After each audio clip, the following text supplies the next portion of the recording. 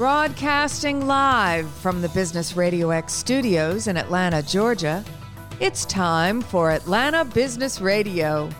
Brought to you by OnPay, Atlanta's new standard in payroll. Now, here's your host. Lee Cantor here, another episode of Atlanta Business Radio, and this is going to be a good one. But before we get started, it's important to recognize our sponsor, OnPay. Without them, we couldn't be sharing these important stories.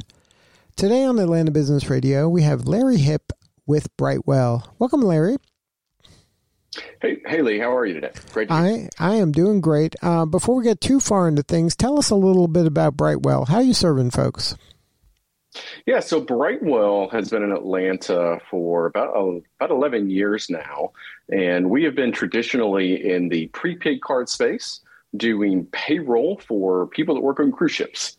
So if you've ever been on a cruise ship, there is somebody from every country on this planet working on a cruise ship. And what we do is we help them get their money back home to their families come payday pretty much everywhere in the world. So now, how has that business evolved over the years, especially when you went through a period where there weren't many cruise ships moving around the planet?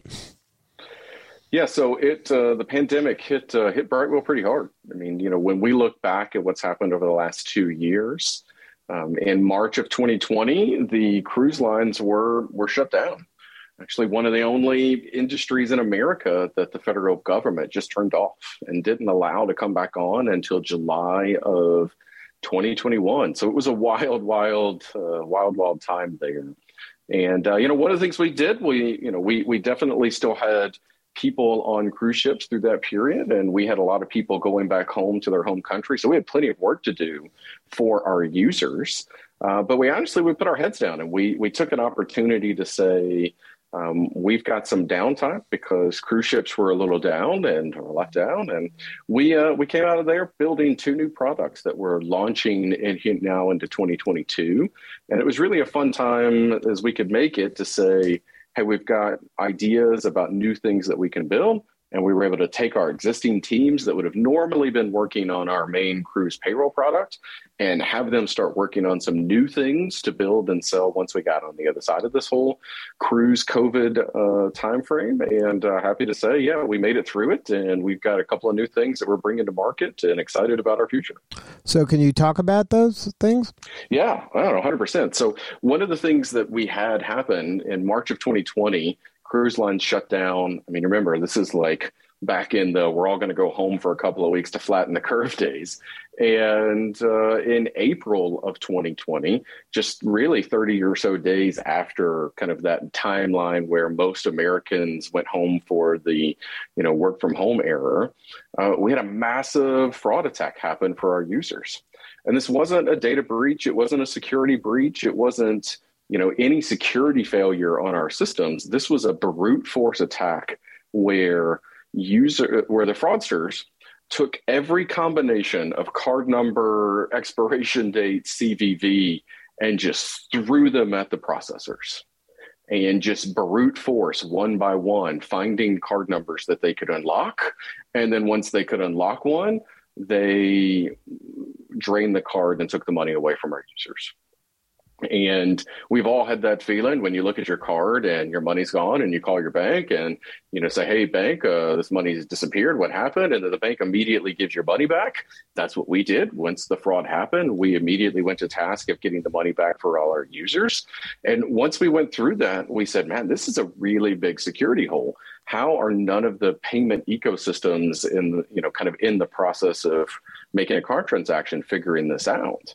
And, Lee, we spent a long time trying to buy software to solve this problem and eventually couldn't find it. And so we built it. And, we have got our fraud losses down to, historic lows. And even people like Visa are coming around saying, hey, what y'all are doing over there is an anomaly. And we're super pumped to share that with other people because fraud, especially fraud that is out of your control on something like a brute force attack, on a card number. It never even hit our technology systems. Our code, our software was never even in the process. It was way upstream in some sort of payment rail. Being able to help other people not have to go through with that is pretty rewarding. So we're doing, number one, we're bringing a new product to market that is helping on fraud. We're also bringing a new product to market with cross-border payments. And so if you think about our business on the payroll side, what do? We move money around the world. We're a fintech. We move money around the world. And we're now here with another product that we have launching now that's enabling other fintechs like us to move money around the world, where we've got a lot of companies that we've talked to that want to be able to offer something like a cross-border payment to their users. But it's complicated because it's a compliant world. It is a world of, OFACs and BSAs and AMLs, and there's a lot of acronyms on what you have to do to make sure that money moves cross borders, compliant, secure, and safe. And we know how to do that. We're experts at it. So what we're trying to do is enable technology for other fintechs to give that to their users, and we'll take over the compliance for them. And it's been a wild 2 years where we come at our highest point ever as a company coming into 2020 to hit our lowest point ever in the middle of 2020, to be sitting here in 2022 with a cruise recovery and 2 new products that we're bringing to market right out of Atlanta. Now, can you share with our listeners, when you're going through that kind of a pivot and that kind of looking at yourself in the mirror, what were you doing first to kind of triage and assess, okay, this is bad. Okay, let's see if we can, try to, number one, fix this, but triage the problem. But number two, is it possible for us to come up with a solution and reallocate resources and people? Like, what was that kind of meeting? I'm sure an all hands meeting, what were kind of, to share a little bit about how that came about and how you were able to come out of that with a plan of attack and move forward and not only come to the other side, but come to the other side with something that's could benefit lots and lots of people. Yeah, I mean, all hands meetings have been mission critical for us over the last couple of years. If you timeline this out, you got March of 2020, cruise shuts down. You got April of 2020, big attack we have to deal with. There's a tremendous amount of uncertainty for our organization, for our staff. And, I think one of the things that we hopefully did really well, and I think there's some awards that we just won that would help kind of back this up, is that we just very transparent with everybody, very direct. This is where we are. This is what has happened. This is what we've got to do. No, I, as your CEO, don't exactly know that it's going to be all okay, but we're going to do everything we can to make it okay. And we're going to do everything we can to kind of build back and fight back against the fraudsters. And we're going to stick together, and we're going to get on the other side of this thing. I don't know how long, and I don't know exactly what the path is yet, but we've got a tremendous group of people here that work at Brightwell. And when we put our heads together and we're all rowing in the same direction, we can do pretty big things. And so, lots of all hands meetings to try and communicate what we were doing and keep people on the same page through very uncertain times. And then, as you move through the couple of years here, it gets easier and easier. Everybody kind of settles in on some of the COVID uncertainty with cruise, and everybody knows, where we are as a company, where we are as a business, what the metrics we need to hit to get onto the other side of this thing. And eventually we all just got to work and started to kind of build new things to get on the other side of this thing. So communication with our staff up and down the chain was absolutely mission critical to getting through this thing. So now, as a leader, can you share what's your superpower that helped you power through these difficult times? I don't have a superpower. I think we have amazing teams and leaders and people. And, I think the biggest thing that we can do through our organization is, let the really, really smart people who know how to do their job really, really well execute with as little friction as possible.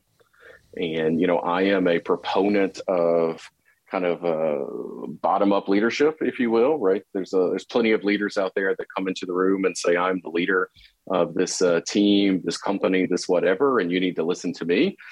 We try our best every day to turn that model upside down and say, hey, to our staff, our leaders are here to help empower you and get you going through the work that you've got to do with as little friction as possible. Are we perfect at that? No, but I think it's part of our secret sauce. Is that we have a culture here from a leadership perspective that is we move fast. One of our core values is quick is better than slow. We got to make sure that we move through things on a pretty healthy clip. But we also try our best to stay out of the way and let really bright people do what really bright people want to do, and that is build great things. So, I don't know that there's any one person here that is the superpower. We've been very, very fortunate in a very competitive market to keep and hire and retain very, very talented people. So now, and that has been noticed, you've been recognized as one of these top places to work for several years in a row. When you talk about the culture at a place, at a fintech firm that is using technology and is dealing with, people's, personal information and privacy, how do you kind of strike that balance on moving quickly, but still, keeping the compliance, keeping the ability for your team to empower, you empowered them, but you need them to take risks and you need them to kind of push the envelope in order to stay on top of things. But also, sometimes things don't work out. So you got to be accepting of that kind of, not having, having things not work out, but still you need them to try to make things work out. So how do you kind of strike that balance? Yeah, I would say one of the things over the years we have really tried to ingrain into our business is the core values that we operate on. And, those many companies, every company's got core values, right? And a lot of companies will say that they're a core value driven organization, and some reach that level of, kind of really making it there or not. And then there's a lot of companies that are somewhere in between. But you got to be careful with this stuff. I mean, even Enron had core values, right? And the next thing it's one of the biggest scam and scandals, in a decade. And so for us, though, everything starts with our users. And so when we're thinking about how to conduct our business and how do we kind of enable people to do a good job, everything that we're doing every single day is trying to make sure that we are doing work that enables the people that are using our product on these cruise ships, as an example, to have a better financial life. And it kind of all starts with hiring people that are drawn to that. I mean, we had an all hands day meeting as an example, and we bring our new hires up and we introduce them to the company. And one of the questions I always ask is, look, there's plenty of places to go and work here in Atlanta, and why Brightwell? And over, we hear people joining our organization saying that, one of the reasons I'm here is because Brightwell seems to have a bigger mission in what they're doing than just a job. And so, that enablement is part of find people that love the mission that we have, that is empowering people from around the world to get access to their money. And then those people come in and they just conduct business in a different way. How do you say good on the compliance side? Our fourth core value is honesty and integrity in everything we do. And we talk about this one over and over and over. Cross-border payments, cards, privacy, security. There is no black and white. There is no gray for us on that. It is all black and white. And so you are either on the right side of compliance or you're on the wrong side of compliance. And we, from every meeting that we have where we've got a corporate gathering, so to speak, an all hands meeting, town hall, those type of things, we're stressing as an organization, we need to move fast because fintech moves fast. Our users need things fast. But everything we do has to be held in a compliant way. And honestly, it's just built into our DNA. And there is no gray on these things. You're either right or you're wrong. And staying on the right side of the compliance is core to who we are. Now, you mentioned kind of having your employees buy into this bigger why and being mission focused.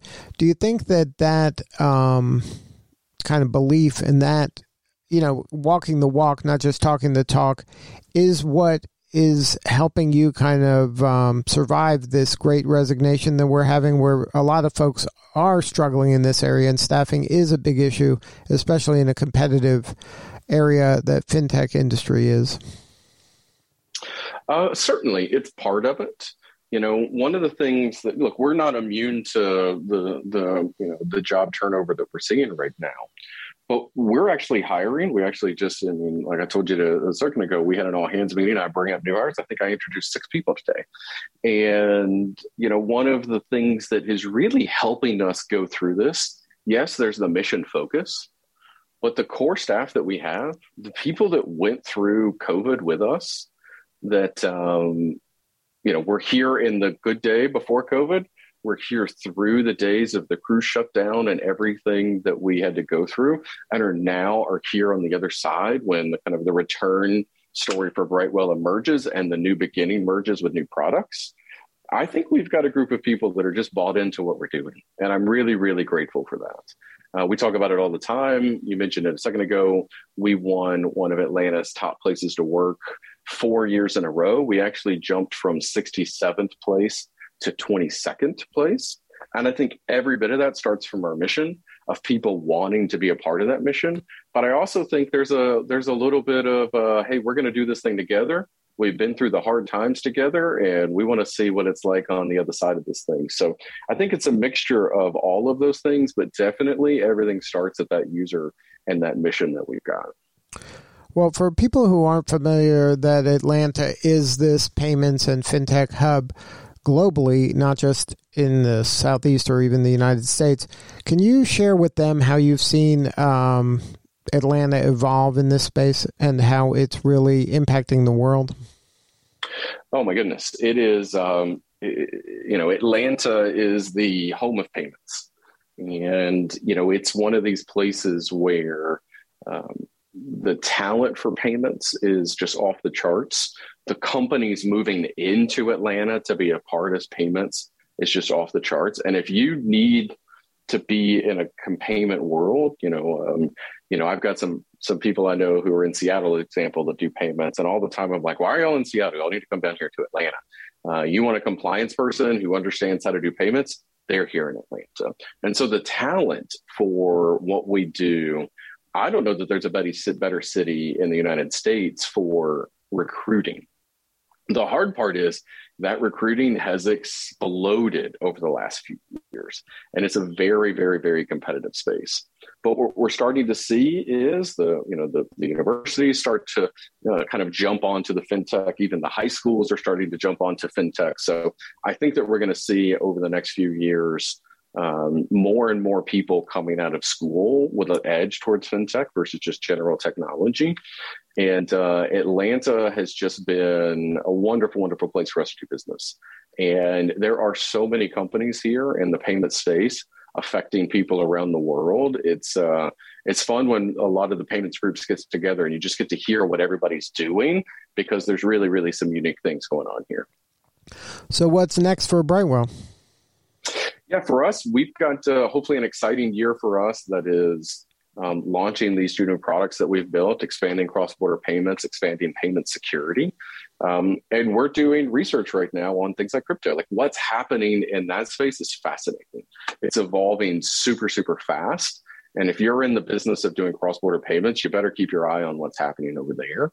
And, I don't know that we're going to be doing any crypto, say, in 2022, but we definitely think it's a part of the world in 2023 and out into 2024. So we're doing a ton of research right now on what might happen out in the next couple of years. Certainly a lot of really cool payments companies in Atlanta are already doing crypto things. And so there's a lot of activity to watch there. But for us, we want to keep growing. We're hiring a lot of people here in Atlanta. We got a great company, great culture, great product, and just looking forward to having a much better 2022 than we had in 20 and 21. Well, if somebody wants to learn more, maybe get on your radar as a prospective client or a prospective employee, what's the website for Brightwell? Brightwell.com. And you can find us, find all the relevant information and contact information for us at Brightwell.com. Well, Larry, thank you so much for sharing your story today. You're doing important work, and we appreciate you. No, thank you. All right, this is Lee Cantor. We'll see y'all next time on Atlanta Business Radio.